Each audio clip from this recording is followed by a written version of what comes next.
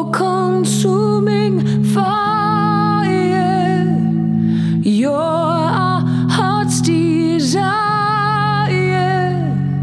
living flame of love. Come baptize us, come baptize us. This is the Endurance Church podcast with Pastor Anthony Bass. At Endurance Church, our goal is to live well and finish strong by becoming faithful disciples of Christ. We do this through loving, disciplined, Bible-based teaching, encouragement, and care. For more information about our ministry, head to endurancechurch.org. And now, today's message.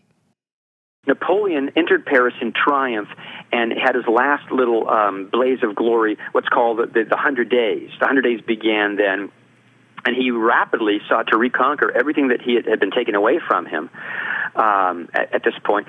During this time, there was this huge council meeting in Vienna, and they're actually meeting while the 100 Days are going on, and they're confident they're going to be able to defeat him, which they do.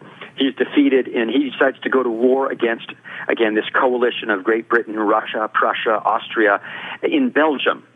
And he loses at the famous battle there of Waterloo on June 18th, beaten by the Duke of Wellington, who's in charge of the British Army there. And he's now exiled further away to this even smaller little rock, the island of St. Helena in the South Atlantic, where he remains, and he dies 6 years later in 1821.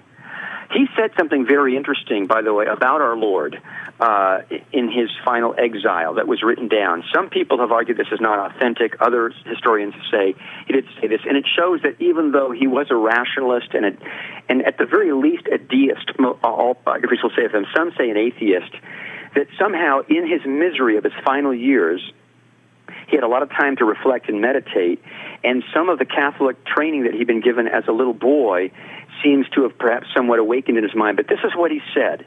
He said, quote, "I know men, and I tell you, Jesus is not a man." He doesn't mean not a man at all, but not a mere man. "He commands us to believe and gives us no other reason than his awful word, 'I am God.' Philosophers try to solve the mysteries of the universe by their empty dissertations. They are fools. They are like the infant that cries to have the moon for a plaything. Christ never hesitates. He speaks with authority. His religion is a mystery, but it subsists by its own force. He seeks and absolutely requires the love of men, the most difficult thing in the world to obtain. Alexander, Caesar, Hannibal conquered the world but had no friends. I myself am perhaps the only person of my day who loves Alexander, Caesar, Hannibal. Alexander, Caesar, Charlemagne, and myself founded empires, but upon what? Upon force. Jesus founded his empire on love, and at this hour millions would die for him. I myself have inspired multitudes with such affection that they would die for me, but my presence was necessary. Now that I am in St. Helena, where are my friends? I am forgotten, soon to return to the earth and become food for worms. What an abyss exists between my misery and the eternal kingdom of Christ, who is proclaimed, loved, adored, and which is extending over all the earth. Is this death? I tell you the death of Christ is the death of a God. I tell you Jesus Christ is God." I don't know if you ever heard about that before, but consider that a man as powerful as Napoleon would, in his own understanding, come to the realization that Jesus Christ is who he says he is. Think about that. Napoleon, who basically almost conquered the world, had this understanding himself regarding the nature of Jesus Christ. The reason why that's so amazing, because I've seen great leaders throughout my life. I've seen some good ones. I had the fortune, opportunity, experience of playing for the Vikings, and maybe not you all, I loved Dennis Green as a leader. You may not like him as a coach, but he was a great leader. And he was able to galvanize men to do stuff they did not want to do. Because I played sports in my life, I saw a lot of coaches. And I've got yelled at, as John Darius was saying earlier. I've been fussed at on national TV in front of everybody. And I know sometimes it's hard to get people to get motivated to do things they don't want to do. I mean, think about it. He said there in his little prose there, it was like he could, via force, get people to do what he wanted to do. He had to be there, threaten them. But Jesus Christ, to this day, just think about him as a man. If you say, well, I'm struggling with him being God, just hold up on that thought for a moment. A man is able to get us all to come together today. A man. And he didn't coerce us. He never threatened us. He didn't pull out any guns. He said, love me. And because we love him, hopefully we've come here today.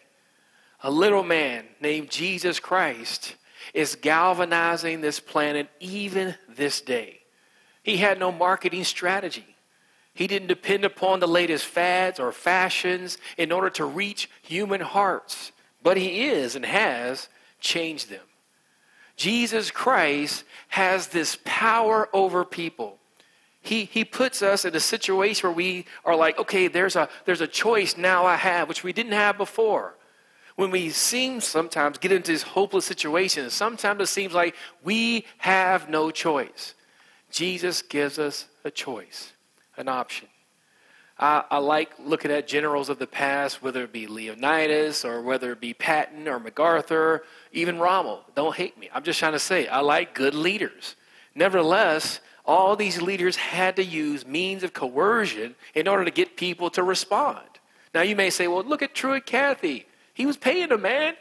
Truett had money. He's paying people. You could even talk about Trump.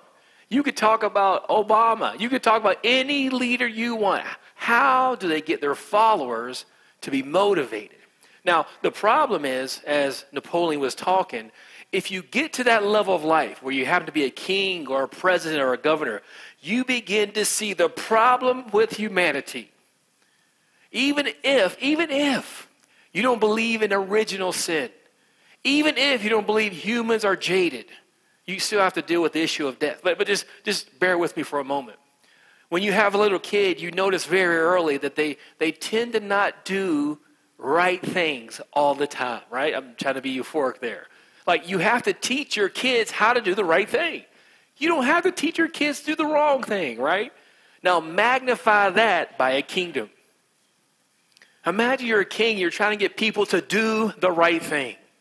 Imagine what you have to start doing and thinking and strategizing to get your people to respond appropriately to every situation. You can think about Nebuchadnezzar, Xerxes. You can think about Darius. What did they have to do to get their followers to respond? That's the beautiful thing about Christ. Christ is our King, and our King died for us.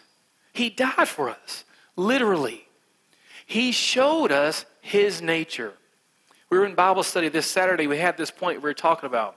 One of Jesus Christ's titles is this. He is the slain lamb before the foundation of the earth. Now, why is that so important? Let's think about this for a moment.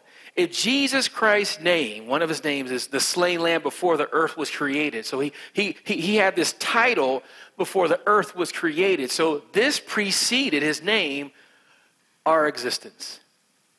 So you have to think, if this preceded our existence, this influenced our existence.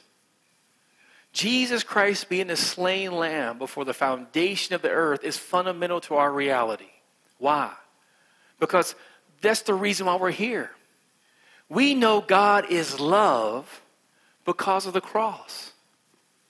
That's how you know the nature of God. God is love because God died for you. So if you ever want to know who God is or his nature, he's showing you on the cross. Are you afraid of God?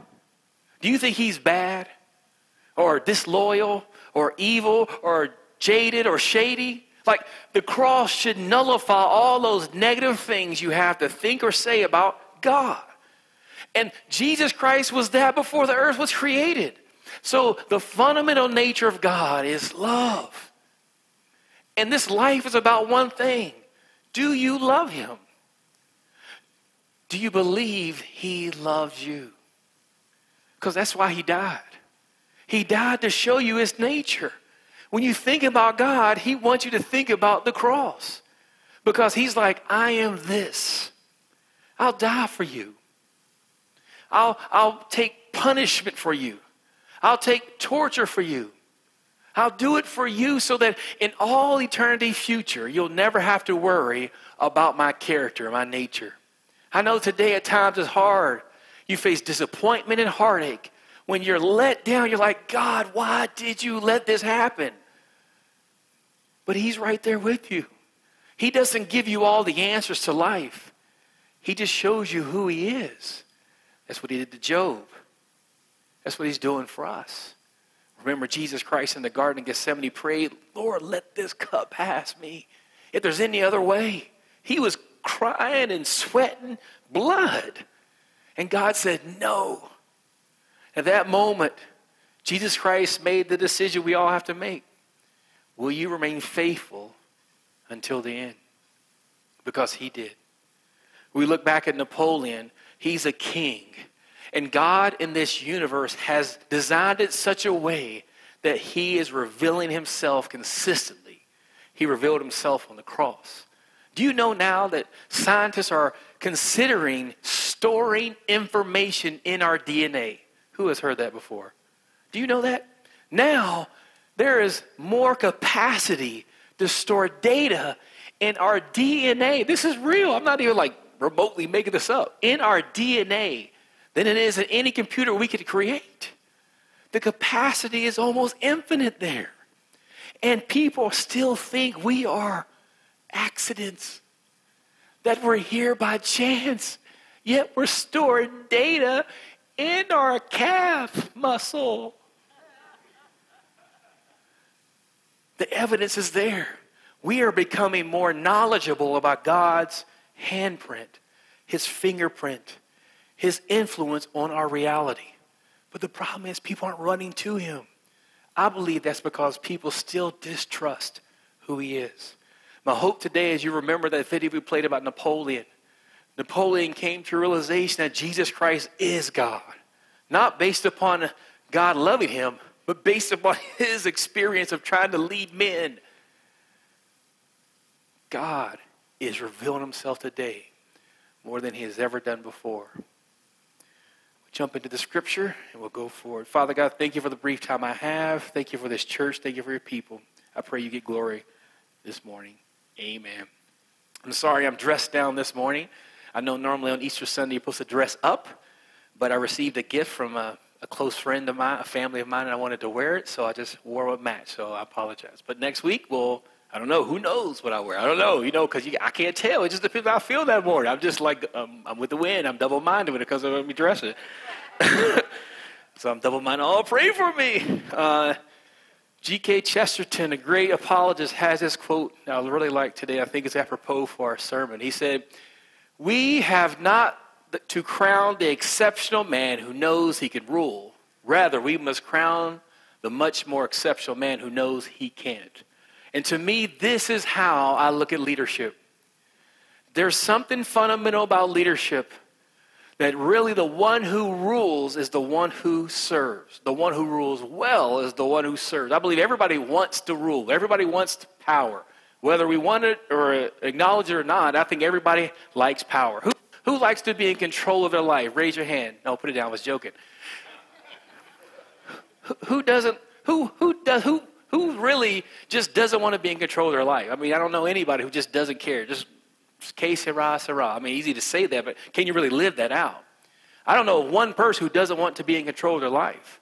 Now, I just think it's human nature to be in control. But the problem is God asks us for control of our own lives. God wants that. He deserves that, does he not? But we wrestle with giving God control because we don't trust him. And that's why today's, hopefully, topic is so important.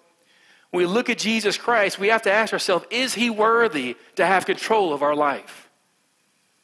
Is he worthy? And you look at the cross and you say, well, yeah, if that's real. If the cross is real, if you could verify that in history, then you have just in your mind, hopefully, come to the conclusion that he is worthy of everything you have. Because of Jesus Christ's death, burial, and resurrection, because of the cross, we have an eternal future. But God has laid in a sense these kind of breadcrumbs throughout history so that we can understand he really, really existed. And Jesus Christ really is who he says he is. If you open your Bible to Isaiah chapter 52, we're going to start at verse 13 and 14. And I'm going to show you how cool God is, in my opinion. Now, Isaiah chapter 53 is the scripture that is in the Old Testament. It's in the Quran, and it's even in the Christian Bible. This is why I like this, right? Now, there are a sect of Jewish people, even today, years ago, that took Isaiah 53 out of the Bible. And you know why they took it out of the Bible? Because it talks specifically about what? The cross. Isaiah 53 talks explicitly about the cross of Jesus Christ. So, as a result, they took it out of their Bibles. So if you find certain Jewish Bibles, Old Testament Bibles, it is not in there. You could turn to Isaiah chapter 52, and it goes like to 54 or maybe 53, but it's not chapter 53 that's in all the other Bibles that exist. But this is what's interesting. At the end of chapter 52, starting in verse 13 and 14, most people today believe that this should have been added to Isaiah 53. But whoever numbered it mistakenly left it out. The reason why this is important is because Isaiah chapter 52 verses 13 through 14 basically talks about the cross. So even though they took Isaiah chapter 53 out, Isaiah chapter 52 verse 13 to 14 also explicitly talks about the cross. And let's look at it. Here now is from the book of Isaiah, which is written 700 years before the cross of Christ. During this time, Israel is in captivity, and they are crushed because they're like, how did God let this happen to us? Israel doesn't know they've been sinning. They're being punished for their sins. But even in the midst of their punishment, God is talking and speaking hope. And that's the beautiful thing about God, because we are going to blow it.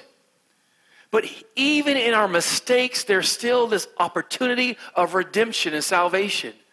Even though we make mistakes, we still are asked to run to God. When Israel's in captivity, they are like, what is going on? And Isaiah is talking to them about this future hope they're going to have if they continue to remain faithful to God. I know this was a big issue in my life before I really got serious about serving Jesus Christ. Every time I got disappointed, every time I sinned, every time I made a mistake, you know what I did? I ran from God. If things didn't go my way, I'd be like, forget that. Not only am I going to worship God, but I'm going to run into sin. And that was my habit. I blow it, I run to sin. I blow it, I run to sin. Eventually I realized these issues I was having consistently weren't necessarily opportunities for me to just give up on God. They were opportunities for me to grow closer to God. Usually when you see God's promises is right after judgment. God's like, you're going to get spanked with the fire belt. It'll be okay. It doesn't matter how big the paddle he's going to use to spank you with. After the spanking, you're going to be a better person. There's these rewards and riches that come after the spanking. Now, we live in a culture today that we don't all agree on being spanked. Hey, this is in the Bible. God chastises those that he loves. And if God chastises you, it's because he's trying to get you to go in a different direction. Israel here has strayed from God. They got caught up in idolatry. They didn't know if God was moving or was another God, a false God. So they began to worship all these other gods in order to get God to do what they wanted. They had a God for food. They had a God for sex. They had a God for the harvest. They had a God for war. And they still had their God. They were idolatrous. And now they were so caught up in the reality of their sin that God sent them to exile. And while they're in exile, Isaiah begins to prophesy. And he's speaking about judgment, but then in chapter 41, he starts talking about this glorious future that's coming. And here in 52, verses 13 and 14, it says this, behold, my servant will prosper. Now we all know who this servant is, hopefully. It's the Messiah.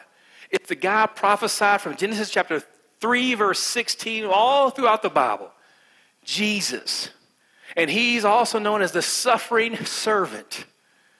All of history is pointing toward this one man, Jesus Christ.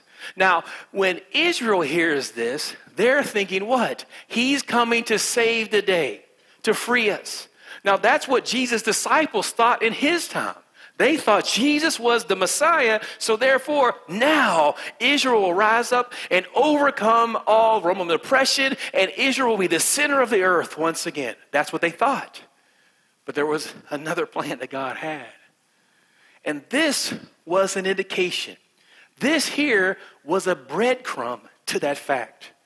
In the midst of all these other scriptures talk about Israel rising up and the Messiah coming and the Messiah freeing them, this point came. My servant will prosper. The Holy Spirit is saying 700 years before Christ comes, Jesus will be successful. Now listen to this. He will be high lifted up and greatly exalted. My question to you is, when you think about the life of Jesus Christ, do you think he was successful? I mean, didn't he galvanize the entire planet while he was here? I mean, didn't he change the whole earth while he was here? Didn't millions and millions of people follow him? Didn't that happen? No. It didn't happen, did it? Wait a minute. Didn't all of Israel believe in everything he said? Didn't all of Israel come into power when Jesus was here? No, just me being awkward right now. Okay. It didn't happen. As a matter of fact, he only had like 12 real dudes who followed him. And of the 12 dudes, one of the dudes betrayed him. I mean, that's 92%? Right? I mean, is that good statistics? Did he have a mega church? Was he rolling around in the Benz, a BMW, anybody? A horse? No? He was walking around? Didn't he have nice clothes? I mean, was he the man? I mean, no, none of that. Okay. But here the scripture says he'll be successful, he'll be prosperous, and he'll be high and lifted up. He was successful. He was lifted up. But how was he lifted up? On the cross. He was successful because he obeyed God until the very end. Remember, the point of contention for Christ was when he was in the garden. He was like, God, I don't want to do this. God was like, you got to do it. And he said, not my will, but your will be done. At that moment, Jesus Christ was successful. See, we have to rethink what success is. When I grew up, success was really about you being faster, smarter, stronger. It was about you being cuter, handsomer, about you talking faster, nice car, nice clothes, have the nice girlfriend, the boyfriend. Am I there? Anybody? No, just me? Okay. I'm just trying to say. And then you get married and you got the most kids. Maybe that's not what we do anymore. Maybe the least amount of kids. I don't even know where we are anymore with that, right? You got the biggest bank account. Like, isn't that success in the world? But in God's kingdom, that's not success. Success in God's kingdom is obedience. And whether you're 2 or 42, 82, whether you have autism, MS, or you're a physical freak like LeBron James, everybody can trust and obey God or not. God has leveled the playing field, and we have to take notice. He's left breadcrumbs to show us he's in control. My servant will prosper and be lifted up and greatly exalted. He goes on to 14, says, just as many were astonished at you, my people. Stop right there. Remember, they're in captivity at this particular time. I'm reading about my Messiah coming. He's going to be high and lifted up. I'm reading. I'm like, yeah, I can't wait till this day comes because I'm going to be like, yeah. Well, remember the disciples were arguing, who's going to be the greatest in your kingdom? Remember they were arguing, I'm going to be the man. No, you're going to be the man. Oh, I'm going to be the man. They were arguing as Jesus was instituting the Passover meal. He was talking about him dying. And they're talking about who's the greatest because they got the thought wrong.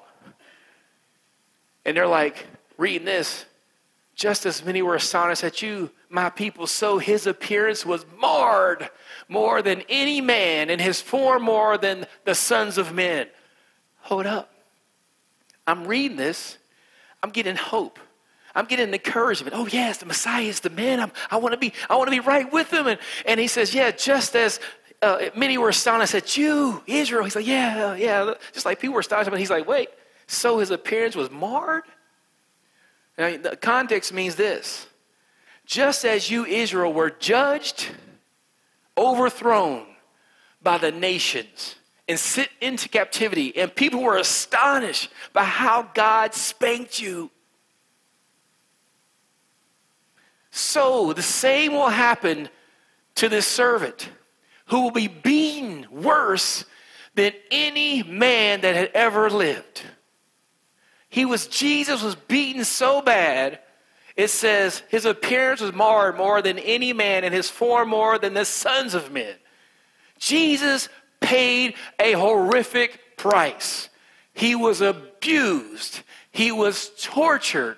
And it's saying here, this is how the Messiah will be treated when he comes. If you're a Jewish person at the time, like, wait a minute, I don't like this scripture. That's how we do it today. I don't like that scripture. We don't read the ones we don't like because they make us stressed. I'm just going to go to the ones that make me feel good. They will leave that scripture alone. Here, they got to deal with it. They're like, what's happening? Where's the hope? Here's the hope. Thus, he will sprinkle many nations. Now, that word sprinkling is a Levitical word, a priestly word. And in the Old Testament, once the Day of Atonement came and the sacrifice were made, the priest would bring the blood of the sacrificial lamb into the Holy of Holies, and they would sprinkle the blood on the tent, on their altar, all around, cleansing those people who were defiled, Israel, from their sins, from the effects of sins. Here, it's saying the Messiah was beaten so bad, and now his beating will result in many nations being cleansed. Now, think about this. I'm a Jewish person at the time I'm reading this. That's not what I want to hear. I don't want to hear that the nations are going to be sprinkled clean. I want them judged. Look at what they did to us. This ain't good news. This is not what I want to hear. I want to hear their of revenge and justice. But God's talking about they're going to be cleansed. Dang, my God. I don't think that's right. Let's skip over this verse. It ain't what I want to hear. God has to be saying something different. But hold up. Look at this part. Kings will shut their mouths on account of him. Kings is plural. God's leaving breadcrumbs. He goes on to say, for what had not been told them, they will see. And what they had not heard, they will understand. So what is it saying here? It's saying because of this suffering servant, because he's beaten and crushed, kings will understand his nature and his message.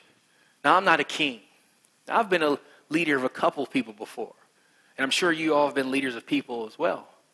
But what this is saying here is kings will understand the power of Jesus Christ because they'll see the whole context.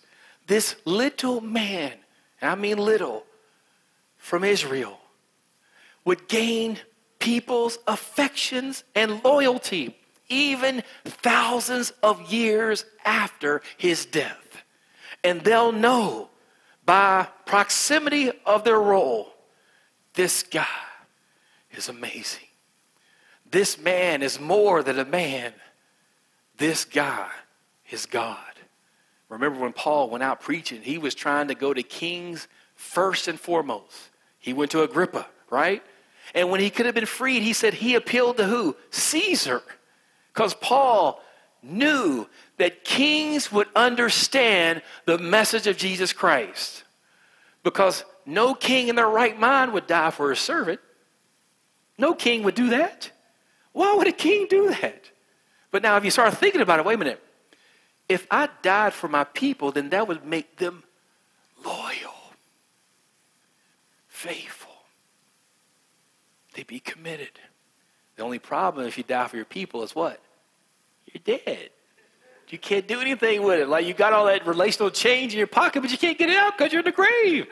But Jesus Christ died and was resurrected. And he still got the relational change in his pocket. Got a couple of points, we're done for the day. The successful ministry of Christ would make him famous, even though, like I said, he never really went anywhere outside of his hometown. Yet his success would come at a great personal cost to him. Jesus Christ paid the ultimate price for being faithful to God. Nevertheless, those in authority would understand why. I believe every president has this principle somehow presented to them. Isn't it interesting every time somebody becomes president after 8 years, they look different? Have you all seen the pictures of presidents? It's like when they get there, they look all young and happy, and they leave, they're all like old and sad, right? Gray hair. I can make a lot of jokes at this point, but I'm not going to go there right now. I'm just trying to say it's a fact. Is it a stress? Who knows? But the reality of it is when you're faced with life and death choices of other people, moment by moment by moment. Imagine Jesus right now is thinking about you, but he's not stressing. He's like, I hope they hear my message. I hope they respond. I hope they fall in love with me. Now, if it wasn't Jesus, if it was a president, what would a president have to do to gain your trust and loyalty? What would a president do? I mean, he could use I'm not going to go there. He could use a lot of means to try to get you to be more faithful and loyal to him. Political means, maybe even. But Jesus is like, I gave them my best. Now you have a choice. Jesus is up there hoping you respond, that you'll realize he loves you. He paid the ultimate price, the best price to get your affinity. He is trying to win your heart. That's why he died, so that you could trust him. Our presidents now can't die like that. Obviously, they'll be dead. Jesus Christ could die and be resurrected. And now you know he'll do anything for you. He'll do anything. He'll even die for you. Next point. Christ's ministry was designed to bring understanding to the plight of humanity. Kings understand this. Humanity is jaded. At one time in history, there was a term called behavioral science that basically said that what? Environment determines how people are. Not necessarily their character, but just the environment. You put them in a good environment, they're going to be good. You put them in a bad environment, they're going to be bad. But biblical context shows us something a little different. Now, we all know environment does influence people. I'm not saying that, but that's true. I'm from West Virginia. Because I'm from West Virginia, I'm country, and I have an accent like this. And this is my normal accent. And when I talk like this, people look at me and stare and say, why are you talking like that, Brother Bass? Because that's my normal talking way. That's, Randy Moss and I are from the same place. This is how I talk. And I worked really hard to get rid of that accent so you could look at me without saying, dang, that dude is country. Your environment influences you. But the influence we're talking about here is the human heart. We don't like to be told what to do. Can I get a witness in here? Don't tell me what to do. Who do you think you are? I'm your wife. That's right, you are my wife. You can tell me what to do right now. I'm going to come back, and I'll be frustrated. And I'm going to do it again. What do you say? Right? I can't tell anybody what to do. That's why people leave the church. Because I told somebody what to do. They're, I'm gone. He's telling me what to do. I'm going to another church. Preach it. People don't like presidents. Don't tell me what to do, Mr. President. You don't own me. We don't like authority. We don't want people to tell us what to do. That's called sin. Just throwing that out there. We're rebellious. We root for the rebellion. We like Star Wars. We're rooting for the wrong people. Get that? We're rooting for the rebels. Rebellion is like the sin of witchcraft. Rebellion. We hate order. We don't want to be under anybody. We want to be God. That's the problem. That's Satan's issue. He wanted to be God. And when we don't want people to tell us what to do, we're saying, hey, I am the master of my own castle. And nobody's going to tell me what to do in my own castle. Shoot. That's the problem with humanity. If you're a king, you're trying to tell someone what to do. You're like, who do you think you are? I'm the king. I can tell you what to do. That's my right. Jesus Christ is the king. He's trying to tell us what to do. The issue is Napoleon didn't die for this people. Jesus died for us. Napoleon's trying to get people to do what he needs them to do. So what does he do? He coerces them. He threatens them. He threatens their families, their land, their title. Jesus says, I'll die for you. Now, will you do what I ask? You're going to make the choice. Is he worthy? Next point, we need to rejoice in God's wisdom. What he is saying is true and wise. He's trying to reveal himself in the earth.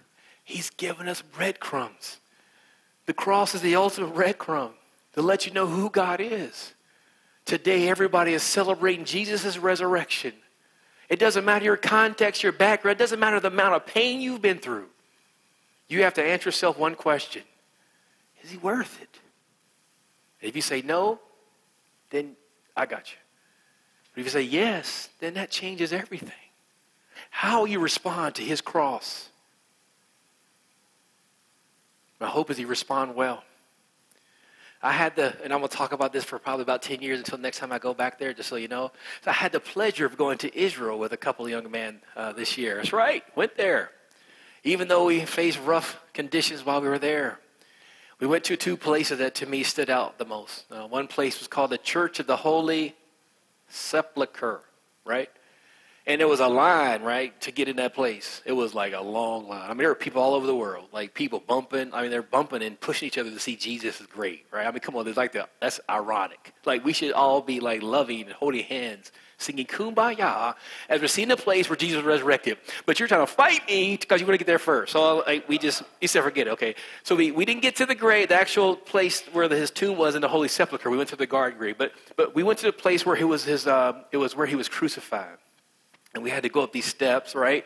And I don't know who made the stairs or how tall the people were. But we got to the very top of the stairs, and we had to make this turn, right? And it was like 8 lines deep of people with only 4-lane wall. It's like we're too tight. So we had to like cut line and then get back over here to get in the line, right? So we skipped, and people were looking at us and like, you Americans. I'm like, that's right. That's right. Oh, you know, I had to throw down. That's right, American. And then we were in the line trying to get to see the place where the actual cross was, and there was a table there and all these like iconic pictures, and people were putting their hand down this hole. I mean, it was like people were fighting, and the hole, it looked like this. Am I lying, Jared? It was like this, and there was like underneath like a little hole. And so, like, there's lines like this, Matt, and this is hyperbole. The Bible does this, so I can do it too. It's like a mile-long line, hyperbole. And so we're trying to get to this place, and finally, I said, forget it. I'm not going to get in that. It's taking me too long, so I just walked around it. And so I was thinking about Mom and a couple of people. Actually, did you go in it? Okay, well, he braved. I didn't have the guts. Nevertheless, we got there, and I was looking as I walked by, and there's a little hole, and you could put your hand down the hole and touch something. And you touch what? A piece of stone. And the stone is supposed to be the stone that is on top of the actual rock where Jesus was crucified. So you're not even touching the rock. You're touching the piece of granite on top of the rock of the stone where Jesus was crucified. And I'm like, I don't know if I could do all that, right? I mean, I don't know. But as we were walking away, this guy says something amazing.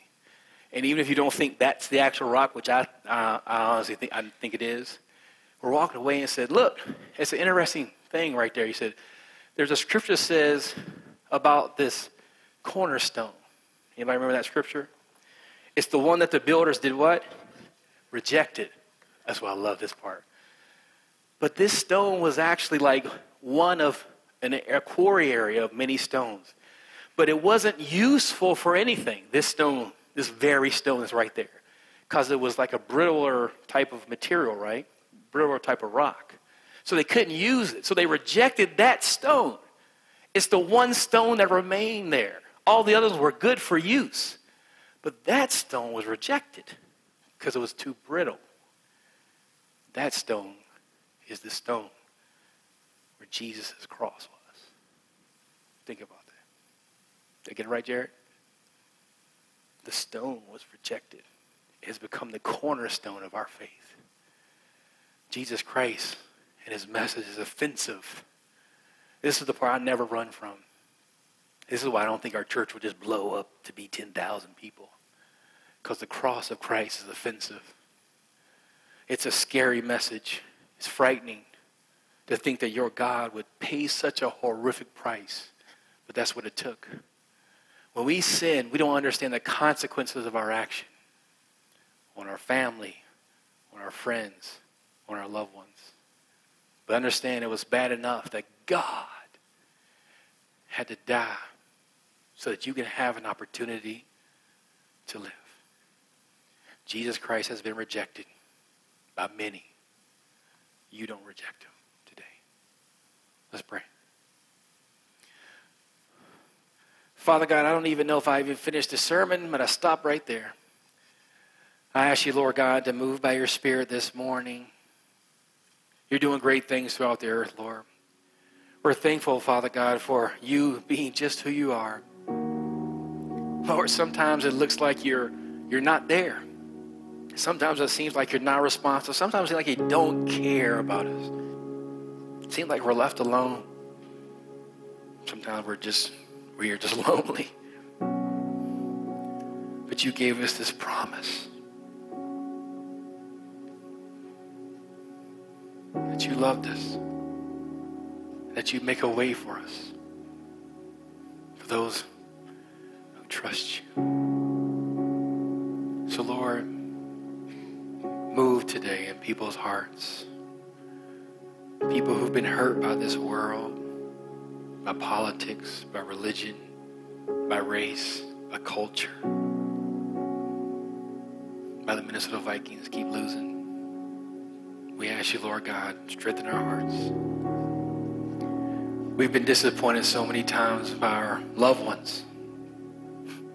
We've disappointed so many people ourselves, Lord. We're not living up to our own expectations, Father God. We feel guilty. We just feel like sometimes it's not worth going forward. But your cross changes all that. Your cross meets us right there, Lord, in our failures. And it gives us hope to keep going forward. Lord God, we need your grace this morning, your mercy, your love. We know the cross is true, Lord God. Help us in our unbelief to see everything you want us to see. Lord God, you control the hearts of kings. Control ours this morning. This has been a presentation of Endurance Church. For more about the ministry, head to endurancechurch.org. Follow us on Twitter at twitter.com/endurancechurch and like us on Facebook at facebook.com/endurancechurch.tv.